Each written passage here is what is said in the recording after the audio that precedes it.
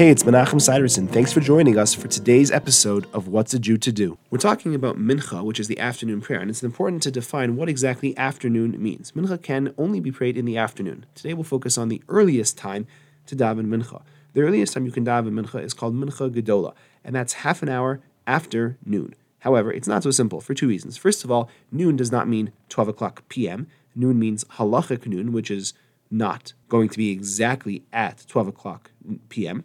And also, there's some debate as to what half an hour means. According to some, it means 30 minutes, but according to some, it means half of a halachic hour, which is not 30 minutes. It might be close to it, but it's almost never exactly 30 minutes. The main opinion is that it's half of a halachic hour, and we can definitely rely on that. However, in some communities, in cases like during the winter, when half of a halachic hour is less than 30 minutes, they wait a full 30 minutes.